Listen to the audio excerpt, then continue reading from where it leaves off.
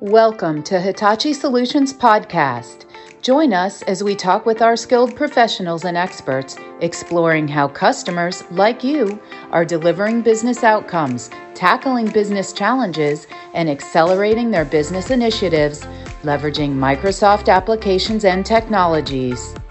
Hello, everyone, and welcome to Exchanges with Hitachi Solutions, where we talk all things people, process, and technology for the modern and at times cutting-edge enterprise. In the spirit of cutting edge, we're going to try something a little different today. I'm actually going to be interviewing one of Microsoft's new AI chatbots. Just kidding.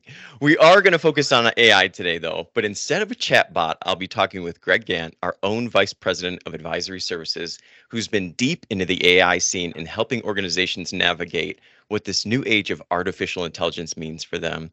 Greg, thanks so much for joining me once again. How you doing today? Yeah, thank you, Dave. I'm doing great coming to you live from Lake Tahoe in Nevada and looking forward to talking about one of my favorite topics as of Yeah, late. everyone loves talking AI at 6:30 a.m. Pacific. So actually, that's not true. You're probably the only person I know that would get up early just to talk about this. But that's why I'm so excited to have this conversation with you. I know you've been out there. You've been at a couple of those fireside chats with Sam Altman, the CEO of OpenAI. You're having a lot of conversations with executives about what this all means for their organizations. Could we start maybe with even just defining what does AI mean, especially as it relates to the business world? Yeah, and that's where I do like to start on this topic. And I think one of the most interesting things, probably the most compelling things that I've taken away from fireside chats, I've taken away with some time I've had with Microsoft leadership, is that the most powerful piece of this whole thing is we have actually created, or with OpenAI and ChatGPT, there's actually been a creation of a model that learns, and it learns from us, it learns from our business, it learns from our data, and it has the ability to improve and create efficiencies. And if you decouple everything and think about that first, that's extremely powerful. What comes next with that, though, is the immediate interest of what exactly is this? What does it do? How can it help us? Is it dangerous to expose our things to it? So there's all these question creation moments that happen as soon as you realize, well, this is a model that can learn from us. And that's really fascinating. And I think we can probably double click into that a little bit, but that's where I start is we've got a model that learns. We have something that can learn from the human modalities, and it's pretty cool. Yeah, the funny thing is, as I was trying to come up with the terrible dad jokes that I used to open this, I was thinking about, okay, can I play something around like, oh, am I going to be reporting to an AI chatbot one day? And then it dawned on me, like, if it can learn about me and learn about what I'm trying to do or the clients I'm serving, why wouldn't that be possible? And that opens a whole scary dimension of where is this going? And I know a lot of the conversations you're having are around this concept that, I mean, Microsoft's been talking it for a while and other organizations, but responsible AI. Would you dive into that a little bit and tell us like, what does that term mean and what's Yeah. top of mind for executives as they're engaging with us around responsible AI? Yeah, and that is really what's top of mind right now. And I think when we talk about RAI or responsible AI, there's three things that come to mind there. Number one is making sure that we have a firm understanding of what is artificial intelligence and what isn't it. That's really important. And Sam Altman kind of starts there as well. What is it and what isn't it? The second piece to that is how do we do this ethically to where it's safe for our business, responsible for our employees, and serves our customers in a way that is true to the language of our business, true to our culture. That's where you start to introduce the responsible term. And then the third piece of that, which is where starting to see a lot of our customers executives leaning into, is around where is that intersection point between humans and artificial intelligence. And that's true to our workforce and true to our customers. And that's where we start to have this term called HAX. You'll see that's part of the Microsoft methodology around how do we actually implement OpenAI and ChatGPT. And it's that intersection of we've created this this open AI component that is going to overlap and interact with our people. Where does that come together, and how do we make sure it actually serves people the way that we think it can and that we did design it to? And that's where the responsible AI piece starts to come into play. There's a lot to that, but really that's where you start is those three things. I like that, especially the tie back to culture. A lot of organizations we work with, we tend to begin with their mission, vision, values, and try to understand who they are and what they're hoping to achieve. And the who they are is not necessarily the names and the roles, but as a collective organization, what do they stand for and what are they hoping to bring to the world? And if you have clarity around that, it's easy to try to figure out how AI can fit into that culture and help enable everything that you're trying to do as an organization. So I can definitely appreciate that. What are some of the common questions you're getting from leaders around responsible AI? Is it mostly how do I approach this, or what's the tactical way we go about implementing it? Yeah, great question. Where we're seeing the starting point, and this is going to sound kind of crazy because as we've all read in the headlines, the chat GPT, fastest, most adopted technology we've ever seen, et cetera. So all this stuff, we're actually seeing a little bit of a slowdown start from executives within our customers. And it's starting with, believe it or not, what is this? What does it do? What is it? How does it work?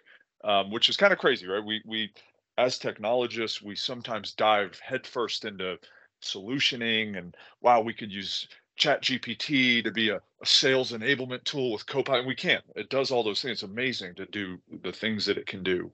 But executive CFOs, especially, I've had some great conversations over the last 2 weeks with a couple CFOs at our companies, and they're saying, "What is this?" Before we even start to think how it could apply to our business, Greg, explain to me what Chat GPT is. What does GPT stand for? How does it work? What is it doing?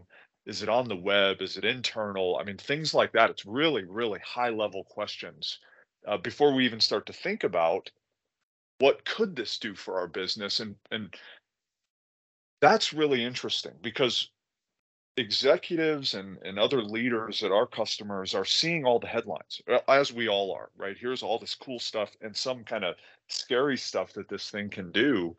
They're saying things like, could it help make implementations easier? And that's a really, I won't get too aside, but a fascinating story I had. A CFO of a very large hospitality company was asking, is there a way, it's so painful. We have to do 7 ERP and finance and operations implementations over the next year.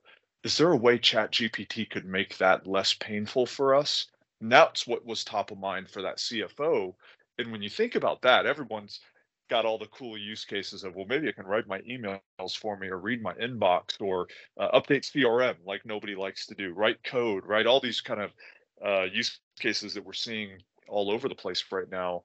But leaders are thinking about it maybe a little different. How could it help an implementation? How could it help streamline multiple data sources into a single story? Things like that. But even before we get there, Dave, we're starting with what is it, and Yeah, how does it get implemented, and what are our competitors doing? That's really where it's starting right yeah. now. It's funny because I remember watching the Copilot announcement that Microsoft did and kind of monitoring the LinkedIn. There was a chat off to the side, and I was watching a lot of people talking about how they're going to use it to be more efficient, and they can, they don't have to worry so much about how they craft emails because they're going to have this Copilot that's going to make sure it's all appropriate and thorough, and it's pulling data from all these systems. And what you're helping me realize is like we're diving so quickly into these solutions that we haven't really defined what it is at a higher level and how we should look at implementing it, and where it could help organizations outside of the tactical emails and Excel spreadsheets. So it's really interesting that we're starting to have conversations around how it can save time in complex ERP implementations and those sorts of engagements. But how Yeah. are we helping to educate our clients today? Are you sitting down and having structured conversations? What are some of the talking points that you're helping these leaders understand? Yeah, it starts with education, I think, and we do have a pretty structured approach. As you know, Dave, for me, everything starts with a workshop. But essentially, we like to start with that 101. What is AI? How are companies using this? even before we talk use cases. And that's typically a conversation. It's a one-on-one or one on a couple education on here's what this thing is. Here's how Microsoft's involved, right? Everyone knows OpenAI and ChatGPT. Where does Microsoft fit into that story, and how can we bring those technologies into a customer's ecosystem? So there's some education that happens there. Then what we like to do, and it's really cool. A lot of people may not know, Microsoft has basically opened up their toolkit. So they are heavy users of OpenAI, ChatGPT, all the generative things we've seen. They use it internally, and what they've said is we've really approached this from an ethical and responsible position internally. We believe we're thought and sort of guidance leaders amongst this industry. Let's open up our toolkit for other people to use. And if you go to the Microsoft website and look through their responsible AI toolkit, there's not a lot that we need to reinvent. So what we try to do is bring that toolkit to our customers. And we believe, okay, we've seen this with a lot of different companies and use cases and different customers of ours. And we think bringing that as value to a new customer and say, hey, this is something you're exploring. Here's how we bring Microsoft's best practices as well as learnings from other customers to help save you time, money, and mistakes. And really, that's kind of our approach. And there's an HAX workbook that we use. There's an ethical checklist. And we just kind of start at the highest level with the customer before we start getting into, let's prioritize some use cases, right? And there's kind of a 12-point checklist that we use to say, here are areas you can explore that we're seeing OpenAI and ChatGPT help you as a customer. And let's kind of uncover those areas of your business. It can be everything from content generation to code conversion, even getting into ERP implementation, sort of pain prescriptions and things like that. But we go through those pieces. We say, what do these, where could this work for you? And then we start exploring those use cases more deeply so that we can do some proof of value and proof of concept areas. So that's kind of a high level, but that gives you a little bit of an idea of where we start. And we think that it can help a customer save some time. Yep. That makes a lot of sense to me. I think it goes back to well, you'd mentioned, I know you like workshops. Everything starts with a workshop. Something else I know you're a big fan of are roadmaps. And so actually building a plan to effectively use something like responsible AI. How are we helping organizations build those plans and maybe even focusing on the responsible part? How are we helping them keep that top of mind as they build out use cases and plan their journey? Yeah, it is one of my favorite topics. And maybe I'll start at a high level and say, even just advisory 101, I get that question a lot. You're a Microsoft partner, you're deep into technology. What is advisory? And the most simple answer that I've sort of, sorted out over my time leading this group is we are expert map makers. We take our journeys that we've done with other customers, our lessons learned, things that have gone well, things we could have done better, and we combine that into a value offering to help a customer go from point A to point B as smoothly as possible. That's one of our core value statements. And responsible AI is no different. We want to help a customer go from what is this thing to I think it could help to let's try it out. And that for me starts with a roadmap. Here is what we can do for a customer. Say, here's where you are today. Here's how we understand it. Most likely, it's probably at that education level, right? We're seeing most of our customers are just now starting to think, okay, we better do something. We're seeing it all over the place. Our competitors are trying this thing out. We better do something. So we go from we better do something to let's identify a few use cases. And we use a pretty guided process to help that kind of step through it on the last question. So I won't repeat, but that's where that map comes into place of you're at the highest level today. You need to try a few things out. You want to do some proof. We always try to, advocate for a proof of concept in this type of thing first to make sure that it will do the things that we expect it to do and do them responsibly. But it all starts with that POC and the roadmap there. So hopefully that helps. Yeah, that helps a lot. And I think when we use the word responsible, I've seen a lot of different definitions around it. people tend to gravitate, from my perspective, towards like how do we make sure we don't experience a data breach. But from what I see, there's also ways that AI can be biased, and I've seen quite a bit of conversation around that and helping to make sure that we're monitoring how the language models are being built and making sure that we're keeping bias out. Bias from a lot of perspectives. I mean, even individuals with disabilities, making sure that anything we're using AI tools for provides the necessary accommodations for them to be able to take advantage of it. Yeah. And so I could see how building a map could help you take a solid inventory of those things and make sure you're checking your use cases. Are they responsible and accessible to all? Have we eliminated bias? Do we have the right controls in place in case we need to monitor what's happening with our use of AI with the organization? So a map, a roadmap, it just makes a lot of sense to me that we start there. Yeah, and you kind of hit a fun topic with some of the headlines on when AI goes wrong, right? And we've seen these things, and they're kind of spectacular. But when you think about real use cases in our businesses, right? I was with a health plan, health insurance company a couple weeks ago, and talking through some open AI use cases, and CIO said, "Hey, the last thing I need is if we go build a chat GPT interface to do expense reporting," which is something they were exploring. Oh my gosh, is the CEO's expense report going to be out there floating around the interweb? Yeah. And it's like, oh my, that is a real concern, right? And we need a plan to make sure that doesn't happen. There's another interesting story. I was sharing some notes with our leader of innovation, Paul Way, yesterday, and he brought up a really cool and kind of internal to us, right? We have a product offering that we do here at Hitachi called Empower, which is an amazing data-driven kind of entryway to some open AI reporting, data and analytics, et cetera. Well, Empower, that's a product for us, but it's also like the name of our what we use for our retirement, 401ks here at Hitachi.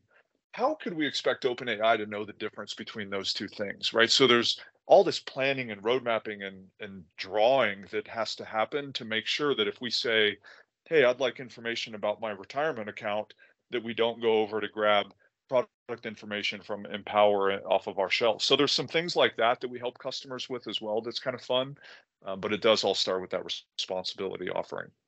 Yeah. Yeah, Greg, that feels like a really good place for us to bring the conversation to a close. I think we hit on some really great topics. Next week, we're going to be talking to some of our technical experts. So if we're focusing today on what is AI and responsible AI, next week we're going to get into the details on how you can actually stand this up in your organization, what it takes to get there. There are a few things, though, Greg, that I think our listeners should take away that were top of mind for me.